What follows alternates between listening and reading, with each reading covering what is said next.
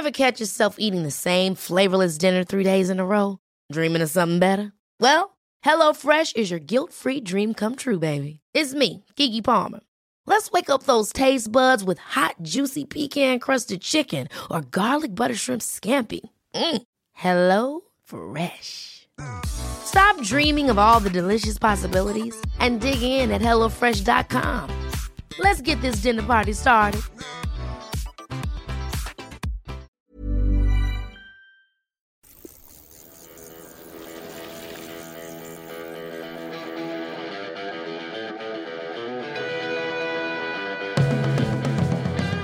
Welcome to the Bradley Wiggins Show by Eurosport, the home of cycling in association with Laka Bicycle Insurance.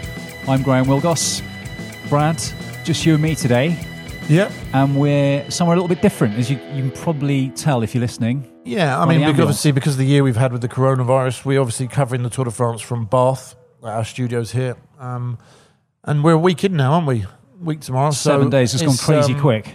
It's just nice to get out of the building, isn't it? We've found a little wine bar and we've kind of just a change of scenery for us more than anything. Well, it's supposed to be a transition stage today, with the peloton heading from anything but, wasn't it? The massive Centrale towards the Pyrenees. As you say, anything but. We got an absolute barnstormer. Yeah, I mean, it was great to watch the people that have become part of the fabric of this tour over the last few years, and there's not many left, make the racing, and that's obviously for me, Peter Sagan. I mean, he's everyone's hero, really. So it's hard not to like him, isn't it? Particularly with his interview at the end where he was like, "Frankling," which was great. And I love seeing interviews like that. And it was just nice to see him back at the front. It looked like the old Sagan on the offensive. Bennett was out the back. Sagan's going for his green jersey back in the best way he knows how. And even I've been saying he's not looked his usual self. He's looked a shadow of his former self. First intermediate sprint, he was up there, gathered enough points. Then they took their foot off the gas, Bora, but they'd done a fantastic job up to that point. They'd done the damage with Caleb Ewan and all those guys. And then the sprint went horribly wrong for him and this, that and the other. But it was a tough stage today, and we saw lots of action and lots of splits, lots of losers, lots of winners. But Sagan back in green, which is kind of what we are so used to watching this Tour de France. Sagan back in green. Here's how Rob Hatch called the finish for us on Eurosport.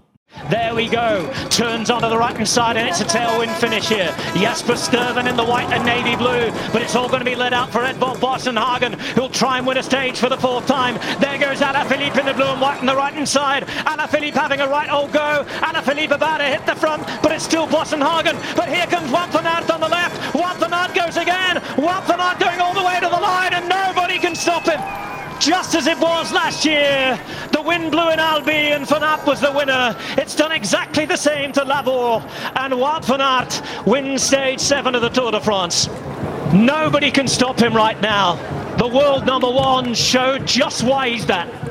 So Brad, Wout van Aert, indisputably the greatest cyclist in the men's peloton this season. Yeah, without doubt. We were talking earlier, actually, me and Podcast Pete, about his rise to this level. You know, we all know him as 3 times world cyclocross champion. You know, the talent he has. 2 stages in the Dauphiné last year. The stage wins he had in the Tour last year, the part of that team time trial. But then the horrendous crash he had in the time trial. On the time trial last year. And it was horrendous. I mean, I don't think people quite give it enough emphasis just to how critical it was, that it may have been career-threatening. And so he's rise back from that. I think he's gone 17 races now. 17 race days, yeah. 6 or 7, is it? 8 wins. 8 wins, but that's including points. Includes jerseys, yeah. And he's just a joy to watch. He's beautiful on a bike, and nice lad as well. He's just what the sport needed at the right time, I think. Yeah, he's the sort of the new superstar, isn't he? The versatility of those wins. I know we keep talking about he's those. a superstar. He is a superstar in his ability and everything. But when he gets off the bike, he's not got the same charisma as Sagan on that. But he's just very humble, very gracious, not entitled, and really appreciates what he's done. And he's kind of taken it all in as we're watching it. And he is a superstar, but I don't know, it's not the ego, but just the persona. He's a very balanced, level-headed, good athlete.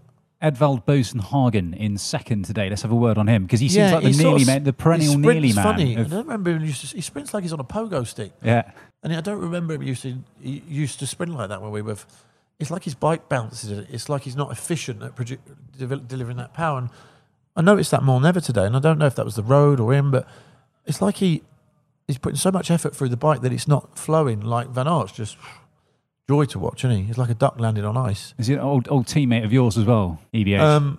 GBH. EBH. Oh, EBH, Edvald.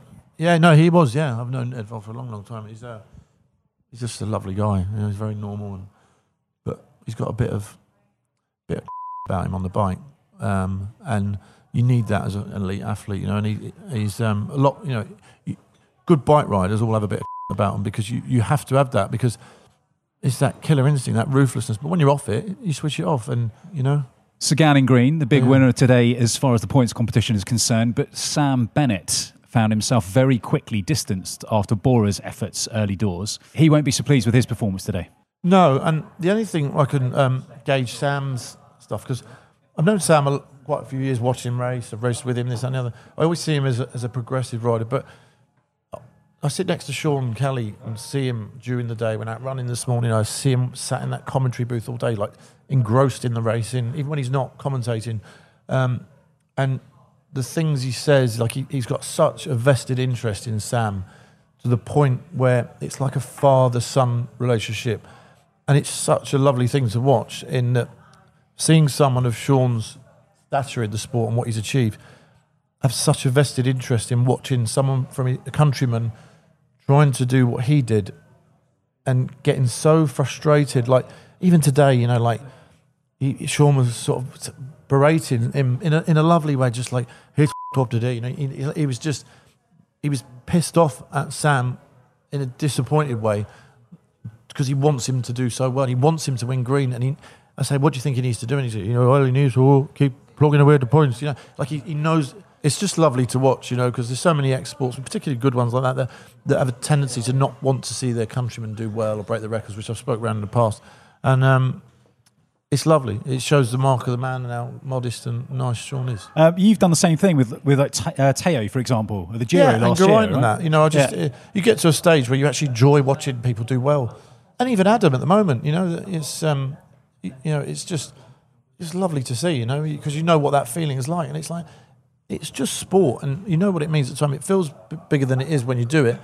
But when people break your records, we spoke in the past to me about Campenaerts and the hour record. Yeah, and people think that you'd actually, Victor's broke a record, how do you feel? And it's like, great. You want the sport to progress and move on. You want people to win races because that's how you did it. And it's just, it's reflective of how you are in your own life. If you're happy, and if you're bitter and twisted and you don't want to see him do well, I think that's quite sad.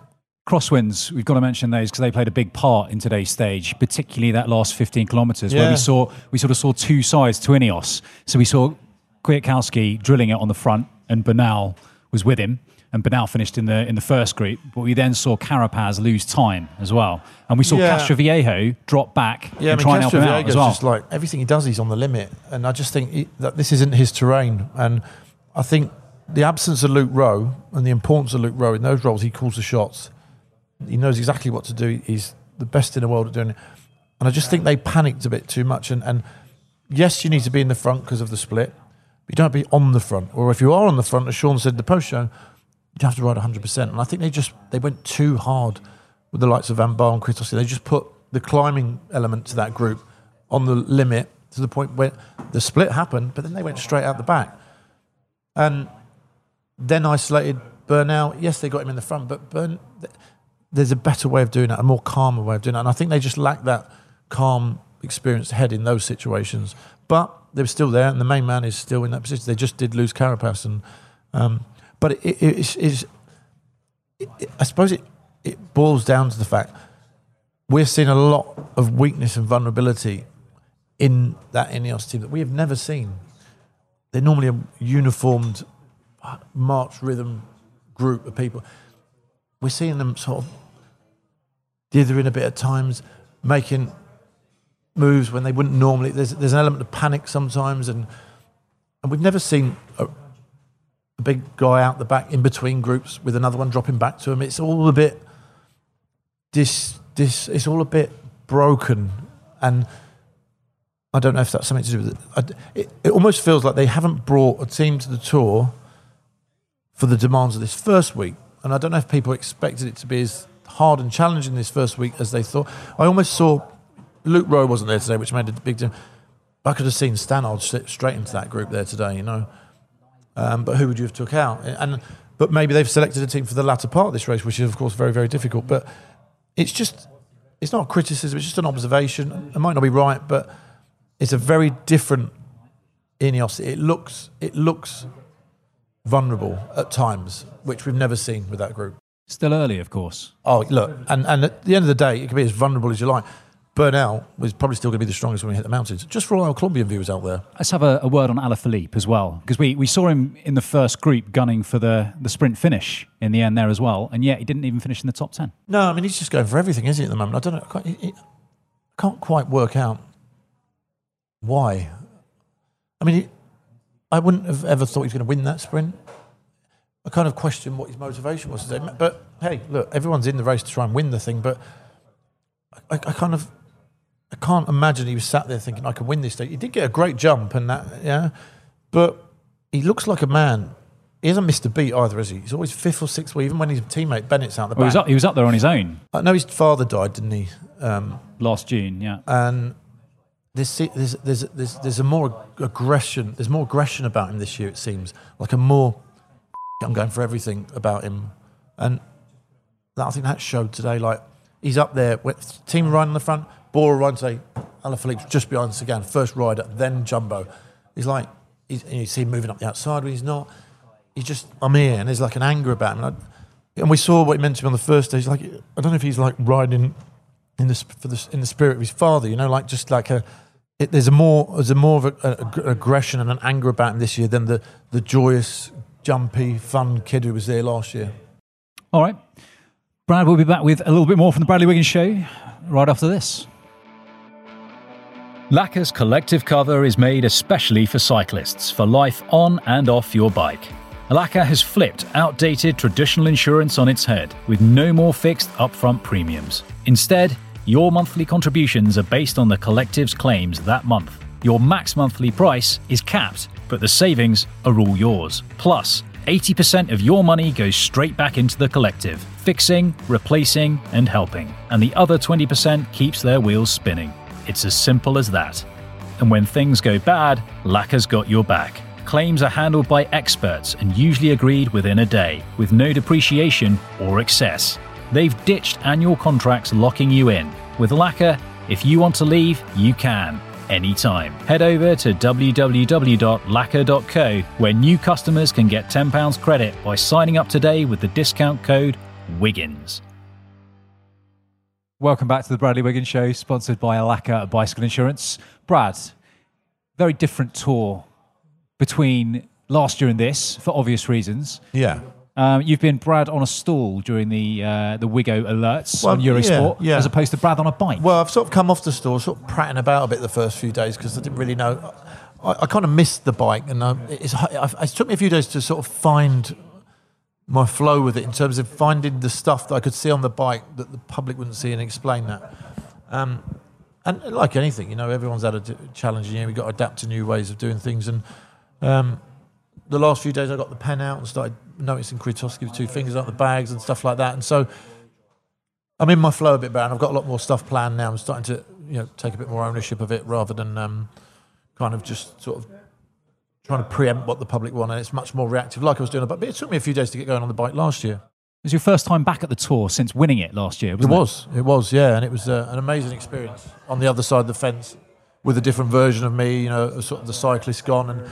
And I'm sort of mucking in really more than anything with the guys that we were doing, Matt, Pete, and our cameraman who had smelly feet. And we used to sort of just all bundle in the van with all our cases, and Matt's Brompton bike, which fell out one day and broke. And it was like a bit of a road trip, and very, very different to the kind of glitzy Sky bus, everything done for you. But it was great. It's what the tour's about, and to see it from that side, it was a real privilege. you've obviously had the privilege of being the fifth Brit, I think I'm right in saying, wearing the yellow jersey, taking the yellow jersey. Adam Yates is the 9th. Yeah. Let's just touch on Adam and move on So to the 9th, move on to you. He's the 9th, I believe. Me, then who was it? So Tommy Simpson. Oh, Cav, and then sorry, I forgot about Cav. Cav wore it in the prologue, No, he got in the sorry, sprint. the first sprint, sorry. Yeah, I forgot Cav. Yeah, bloody hell, 9, isn't it? What amazing that is. So how will Adam be feeling after today? Will he have enjoyed it? Because Yeah, I don't know with Adam. I mean, them two, I always sing their praises because him and Simon, I think part of the reason they're so good, apart from being extreme athletes, they're just good, grounded, come from a great family in Bury.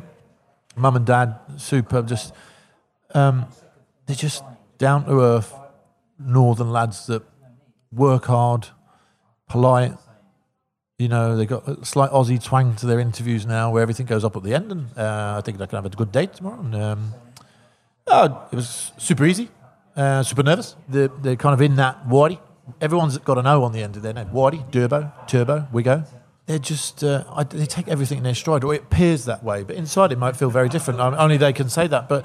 And obviously the way he took the yellow jersey is quite different. It was probably a little bit underwhelmed. He had to go up second and all that. But even today I noticed him riding along with black helmet, yellow jersey, black shorts, no yellow tape, nothing like that. There was no celebration of having that jersey. Pink glasses. You know, is that purposely done by Mitchelton Scott in that they didn't come with all that sort of stuff? Most teams take the yellow tape, the yellow gloves, all that sort of stuff in case someone... Have they got it? Is it a way of kind of forgetting you've got the jersey and keep racing? Maybe it is. But most people take the jersey. It's like, no. Even if the team want them to, it's like, no, that. I'm going to town with this, so I might only have it for one day. And in some ways, Adam's kind of amplified how underwhelming it is in the way he's been interviewed and stuff. But then the way he took it as well, but it just, and the way he's wearing pink glasses, it's almost like he's done it purposely to deflect that I've got the jersey, like, you know. It does seem so to he can keep racing in his way. They don't want to ride in defence. Adam doesn't want to start riding defensively and defending because they're attacking riders, and it might be his way of not looking down at the bars and seeing yellow gloves, yellow tape, where he can just continue racing and take that. And that's the sort of thing Whitey would do, is like, Mate, just pretend you haven't got the jersey. We'll ride in the front, but we're not going to have a big fanfare and all that. And that's quite a hard thing to do, but it's actually quite a genius thing to do if you think about it, in that you've got something that's huge in cycling, which goes back to what I was always talking about winning one Olympic gold, putting it in the draw, winning the second one. Like, it takes the celebration away of having that, but we're here to win stages. And if the GC happens, great, but let's just pretend we haven't got the jersey. Take it, nothing's changed, calmness. We'll celebrate it in Paris. We'll really celebrate.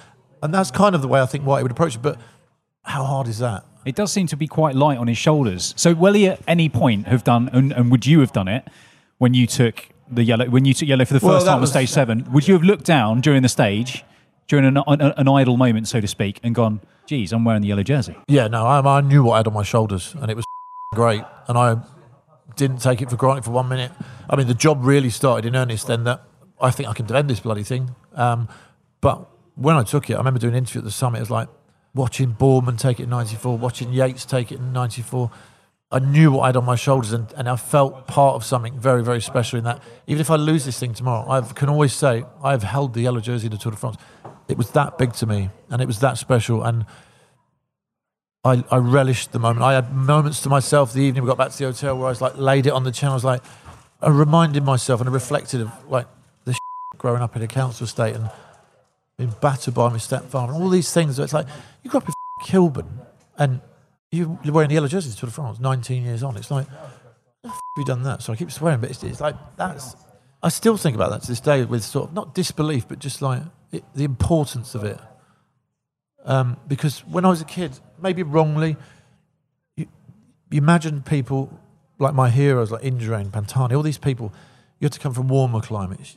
You had to have a tan. You had to come from a culture of cycling and a family that all celebrated your success. I came from a dysfunctional family in a bloody council estate with a father that had left home that eventually got murdered, and I've witnessing murders and stuff that I was ashamed of, that somehow just by association I was kind of lived on that estate where it happened, and then I'm wearing a yellow jersey in the Tour de France, and it was just I still haven't got my head around the enormity of it in a sport like cycling, which is a minority sport, until Chris Boorman won the Olympic gold in Barcelona, but that was about the bike, not the athlete. 20 years on from Barcelona to 2012.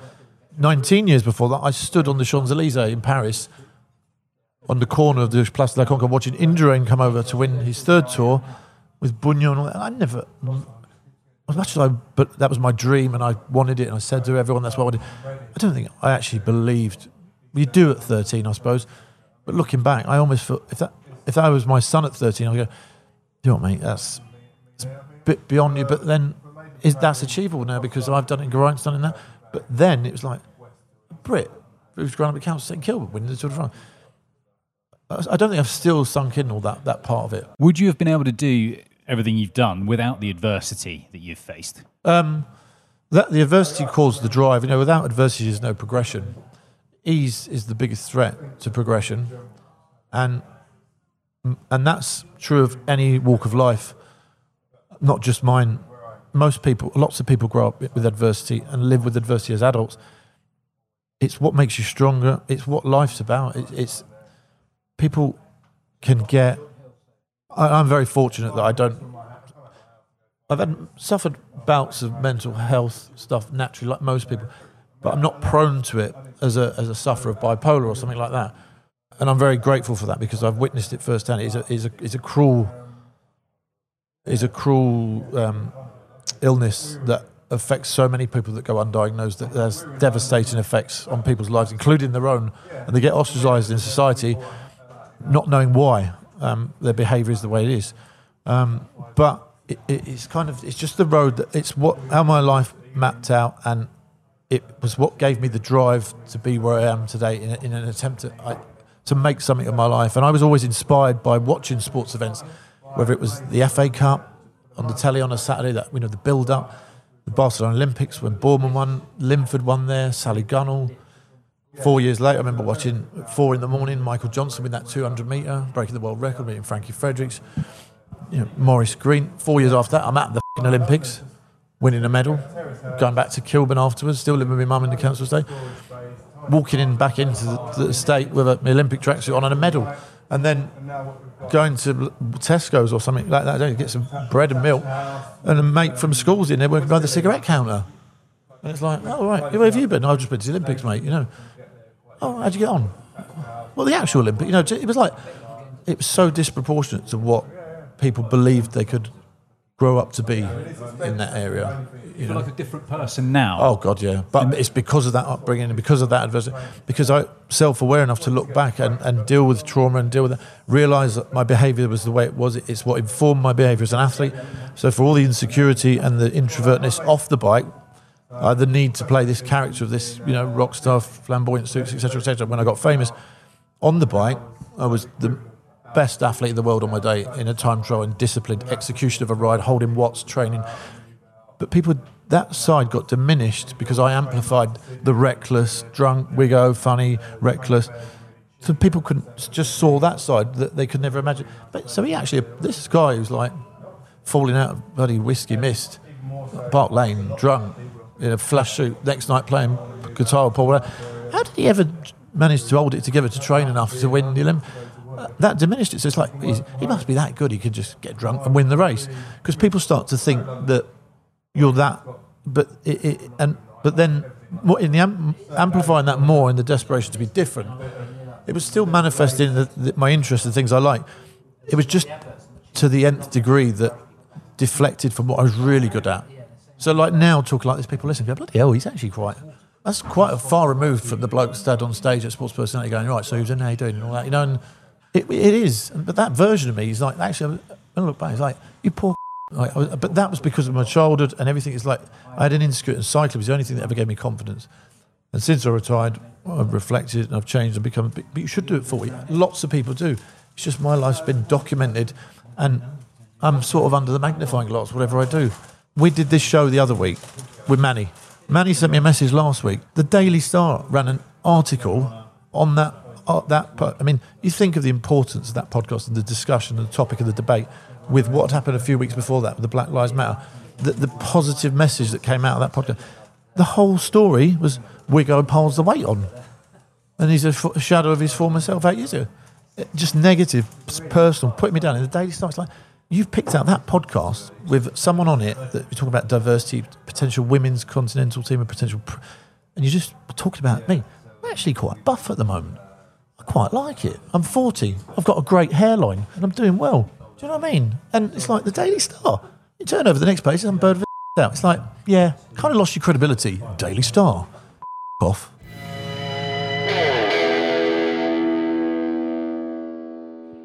So, Brad, taking yellow, life-changing moment. Fair to say? Was that?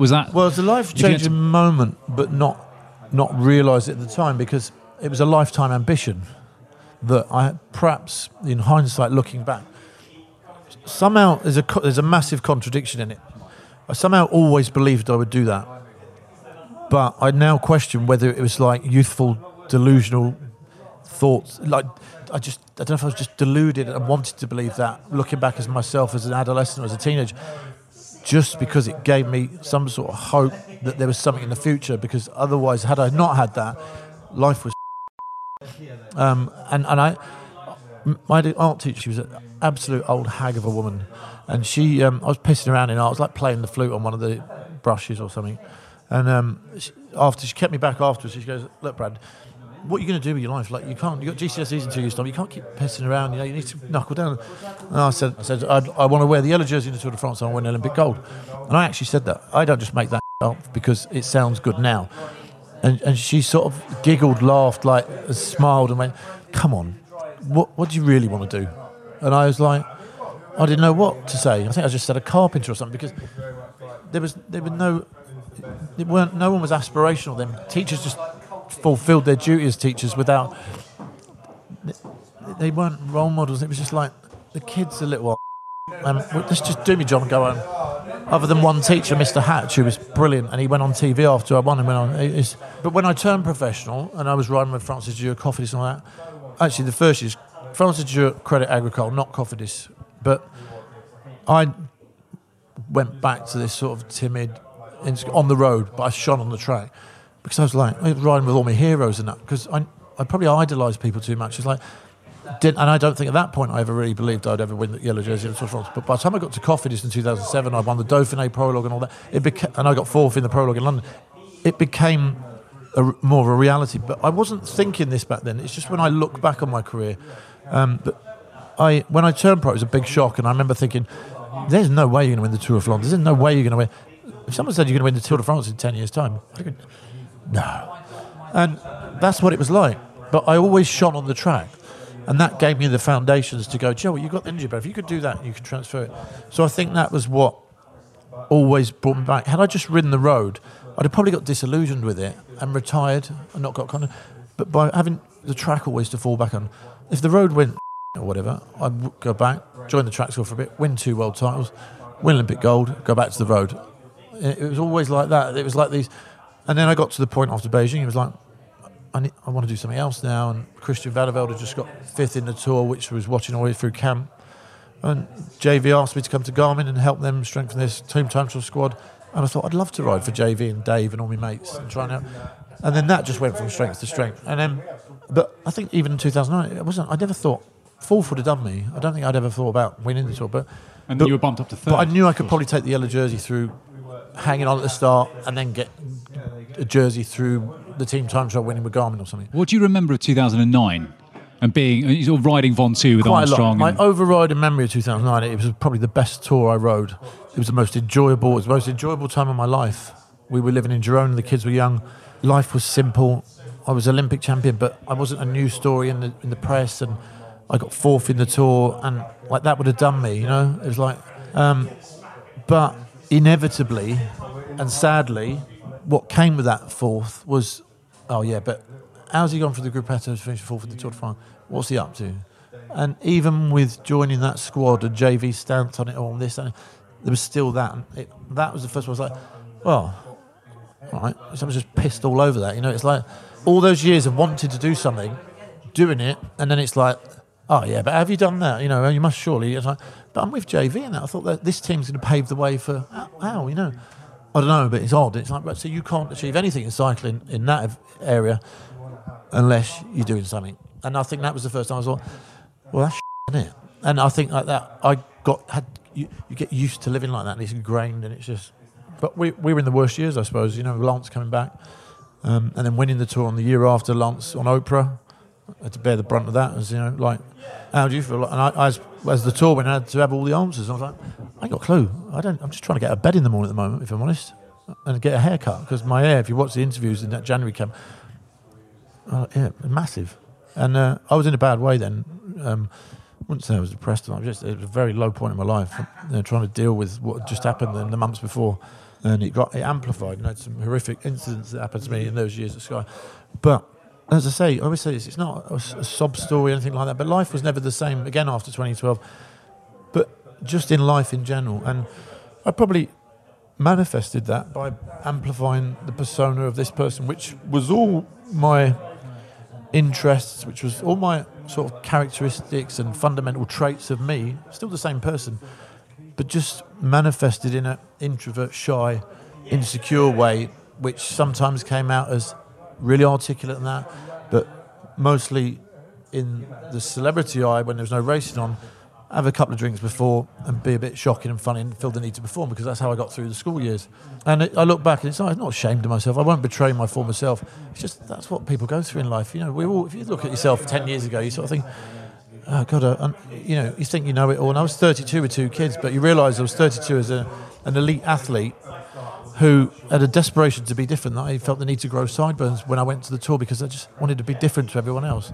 Not to make a statement, it's just I want to display my interests by growing sideburns and as a nod to my music heroes, because I don't want to be just associated as one of a number of the rest of them. And I think I don't know where that came from. People put it down to he's always got to be something different. It's a bit awkward, but I don't think it was that. It was just an inner need to be individual. So. And that started when I was trying to get out of my flats as a kid. It was like, I don't want to be part of a gang. I don't want to be filtering stereotypes. And it was ingrained in me from dot. It was this desperation to, don't think I'm one of you lot. And I think it's still carried on now, really. Even into the TV stuff, which was like the bike manifested in such a good way last year. Because it's like, I ain't going to be the polished broadcast. I'm just going to be honest, passionate about what I do, humble, and be grateful. And I kept saying that last year. I'm grateful. It's my best cycling experience. But I'm going to take the piss at times, but I'm going to give you good info. And no one really does that in cycling, which is why I loved Sagan's interview today. Just that little bit at the end where he goes, whatever he said, because they bleeped it out. It's just someone who just comes up in the green jersey. I don't know what else to say, but cycling can be sometimes, And I just think, yes, it can, but we'll bleep it out. And it's like, ooh, Sagan. There's a pressure for athletes to say the right things. You're role model. You realise your position now as a role model. People can look up to you, and that's a responsibility. How do you feel about that? People would ask me. I say, I'm not a celebrity, and I will never consider myself one. There's an interview after the Olympics, and I'm just normal. And I think it's wrong that people look up to me. Don't think I ain't got in my life as well. I might not deal with it in the best way all the time, because if anything, by being honest and showing your vulnerability and talking to people, you'd be a role model in that way. But mine manifested in like swearing or being contentious for the sake of it. And that's my only criticism of my former self, is that I probably didn't do enough with my stages. I just pratted about a bit too much under the influence of alcohol, not knowing what to do, and dithered around really, and couldn't handle simple situations like falling out with Chris Froome, and how to handle that. 2 30-year-old men that can't even sit in a room and talk to each other. And I probably played a bigger part in that being a bit petulant and shying away from it, and that's quite sad when I look back, because we were almost encouraged to be like that. I was encouraged to be like my whole life, from parenting as well, because you're a cyclist, you don't have to do this, you need to be selfish, other people do it for you, just tell them to off. That was the answer to everything. Why? You go back and talk, say, and I've done that with Chris Froome and his good lady this year, and made peace with a lot of people, because I don't want people to think I'm still that person before. It's like, he's a bit prickly, Brad, he's a bit sharp, that swear. He's like, no, I'm not. If you're going to be a prat, I might say, look, piss off. But I'm not. I'm an adult now, and I probably wasn't then, which is quite sad, really. But my God, I was the most level-headed. I could execute 5 Olympic finals, but that was where I was most comfortable on the bike. Like, I sort of felt like I was born to do that, but off it. And there was a worry that, my God, people have told me, we worried about you when you were going to stop. Like, what are you going to do? But I probably presented that image that people needed to worry about. I was like, I'm actually all right. I know what I'm going to do. I'm going to find myself. I don't want people to think for 1 minute like I think I'm the only one and I want a Nobel Peace Prize for it. I might still be a prat to some people. It's not that I'm perfect or anything like that. It's just I'm the best version of myself that I've ever been, and that I can happy and live with myself each day and walk out of somewhere having dealt with the situation in an adult way and go rise above certain things rather than calling them this, that and the other, and just feel better about myself. Like sometimes you walk out and think, I wish I'd dealt with that better. Why did I do that? Why didn't I just go? Well, I think we all do. Exactly. And this is the thing. It's just somehow, but I've still got a platform, but I'm not going to still play this perception and carry on playing this Wiggo character. You'll get me now. And people change. And the reason I've been all those, I've had to live my whole life where I got married in 2004, birthed to my son in 2000, my wife went through miscarriages and this and the other. My dad got murdered in 2008. You know, everything's been documented, right down to that Manny thing the other week. Where bloody Wiggo polls the weight on him. He's 40, it's not a crime. He don't look too bad. Big wet mass. Nipples I'm talking about, Pete. Stop laughing. What advice would you give to Adam Yates now, having just taken yellow? Because the peloton and the world, in fact, that Adam Yates is operating in is very different to the world that you were operating in. I'm not best placed to give Adam advice. Adam is a fully empowered young man because he's had good parents around him. He's got a great brother. He's different to me. Everyone's different. Just good on you, Adam. I think you're a great role model. The way you handle yourself in interviews and that, it's different to how I saw it, and that's maybe where my downfall was. Is I knew what I was achieving. He's an inspiration, and he's got a lot more to come. And I wish sometimes I could have been more like that, and I probably would have achieved a lot more. But he'll be a far better bike rider than I ever was by the time he's retired and achieved more. You know.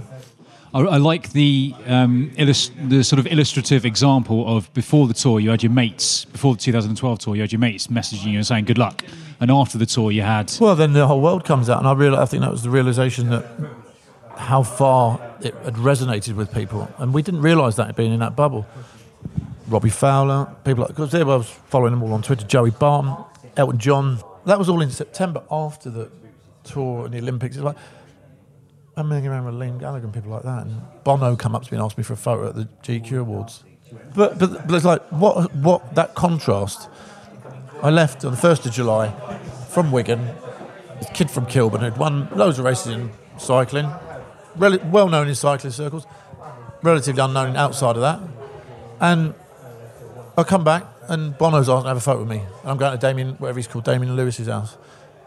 And I don't realise the impact at Adam. I get him GQ Lifetime Achievement Award off Liam Gallagher and I'm sat on the table with Dolce & Gabbana in Texas, that Scottish girl that used to sing. It's like, and everyone knew me. It was like, yeah, it was weird. I mean, whenever I look back, it's just like, bloody hell. But I could do no wrong then, and obviously they got carried away, and then I broke my rib, and I come back, and I'd done enough for the press by November, and they were still on the end of the lane, and there's a photo of me drive down the lane pulling the middle finger up. I'd had enough by then, and certain parts of the public loved that, but the media sort of hated it. And then it just disintegrated, and it was like... But then I wanted to turn it off, and I shaved my head, shaved the side. I was like, I want to go back to being an athlete now. But you can't turn it off. But it wasn't. It's never gone off since, you know? Yeah. But hey, look, it's not. I'm not complaining. I wouldn't be the person I'd take. All right. Well, look, Brad, we've got 2 weeks still to go in this Tour de France to talk about your time in yellow. It started now, 14 days. Yeah, 14 days to go. Go on, give us a quick line on where's your head at now. If you're in yellow and you're looking to keep it now, if you're Adam Yates. Oh, do you know what? I think I can only reflect on my time in yellow. And when I took the yellow, I wanted to soak it up that night and realise what I'd got. And I hung it on the chair, went back to my room and just looked at it and thought, woke up in the morning so I could see it. And I wanted to make the most of it that one day, you know, because I'd crashed out the year before as well, hadn't I? My mechanic, Diego, was like a brother to me, an Italian guy. He slept with my bikes in his room, wouldn't let anyone else touch them. He had sat up all night cutting out yellow vinyl stickers and put them all down the top tube on my original black bike, not the yellow one by that point. And he just decorated the whole bike with yellow, like little class Italian bits, and showed me the next day, yellow tape. That was all I had. But I remember getting out the bus in yellow, and I remember feeling $1 million. I remember thinking, like, got a yellow jersey. And I enjoyed every bloody moment of it. But then we started, and it was quite a hard stage. I think it was the stage Pinot won. Went up this climb in the final, and it was on, like Donkey Kong. And then I remember finishing, and straight away, that was my day in yellow done. And I forgot I had yellow from that point on, because it was a time trial next day, and I was straight into time trial mode. But I'm on the ramp in a time trial, and Sean Yates on the radio before I rolled down, gave me goosebumps. He goes, "You could make history, Brad. Only the second British rider to win a time trial on the Tour de France, but the first in yellow. Go get him. Catch that Australian," because Cadell was in front of me. Yeah. And that's what he said. And it was like my hero from when I was 14 who watched it. And I went out and I just marched on that time trial. I remember I saw Cadell towards the end. That's not to be derogatory to Cadell. I have a lot of admiration. He's a lovely guy. We were rivals that year, and he'd won the Tour the year before. And every day I went out training that winter, I was convinced myself I was robbed the year before. Whether I was or not, I don't know. Looking back, but that's what I convinced myself then, that if I hadn't crashed out, I'd have probably won it. I don't know if I would have done or not. Who knows? But that's what I went out the door every day thinking, I want to win it this year. So I had Cadell. Really, I'm going to show you Cadell. That was like a boxer, like I focused on him and took it all out on him. Not personally on that, but it was just like, I suppose I ended up like almost like rubbishing him then, not now. And I can admit this then. I'm not ashamedly. This is what drives me. I almost rubbished him to the point of, look at him, like I almost degraded him in my head. I thought, catch you. Look at the way you look on a time trial bike. Jordan in The Last Dance. Yeah, you get him but I don't think that something. now. I have the utmost respect for him now. But I sort of needed to do that and have that sort of, I keep saying it, but that little bit of C word in me, because you have to have that sort of, and I had that year, and that's what made me, I didn't have that the rest of my life, because that's quite a contrast to when I was turning pro. You're never going to, I would get out of the way of my heroes. There, it was like, Cadell, worthless, like that kind of, obviously I think that's what I needed to drive it. That comes from insecurity. Like, I'm going to hate you. I'm going to make out in my head that you're nothing. You look like a muppet on a time trial bike, and it was just degrade and be derogatory in order to put him down, that you're going to stomp on him. That was the air of arrogance and competence you had. I didn't say that publicly. It was just, but I think lots of elite athletes do that. Well, Brad, we're looking forward to hearing plenty more from you over the next fortnight. Well, that's a bung-tidy podcast. I think I like talking about it. So if people like it, tell us. All right, Brad, well, that brings us to the end of this episode of the Bradley Wiggins Show by Eurosport. Thank you to our sponsor, Laka Bicycle Insurance. And Brad, thank you for being so open. Yeah, why wouldn't I be? You say you've got nothing to fear now, nothing to lose. No, I mean, I'm not ashamed of anything. It's just like, that's your life. Lots of people are in their lives. I just talk about it because I've got a platform. And if I don't talk about it, people are just going to think we go a bit contentious, a bit unpredictable, a bit of a lad. It's like, well, actually, do you know what? Don't underestimate me. All right, Brad, plenty more to talk about over the next couple of weeks of this Tour de France. Looking forward to hearing more from you in tomorrow's episode of the Bradley Wiggins Show by Eurosport. Thanks to our sponsor, Laka Bicycle Insurance. We can follow you at Sir Wiggo. You can follow Eurosport on Twitter at Eurosport_UK. Plus, you can find us on Instagram and Facebook. We should say thank you to our producer, Pete Burton. And finally, from me, Graham Wilgoss, it's goodbye. If you've enjoyed the show, please do subscribe, share your thoughts, and rate us wherever you get your podcasts. We'll be back tomorrow for Stage 8 of the Tour de France.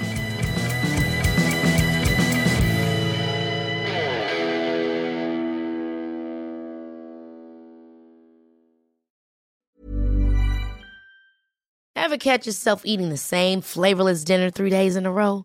Dreaming of something better? Well, HelloFresh is your guilt-free dream come true, baby. It's me, Keke Palmer. Let's wake up those taste buds with hot, juicy pecan-crusted chicken or garlic butter shrimp scampi. Hello Fresh. Stop dreaming of all the delicious possibilities and dig in at HelloFresh.com. Let's get this dinner party started.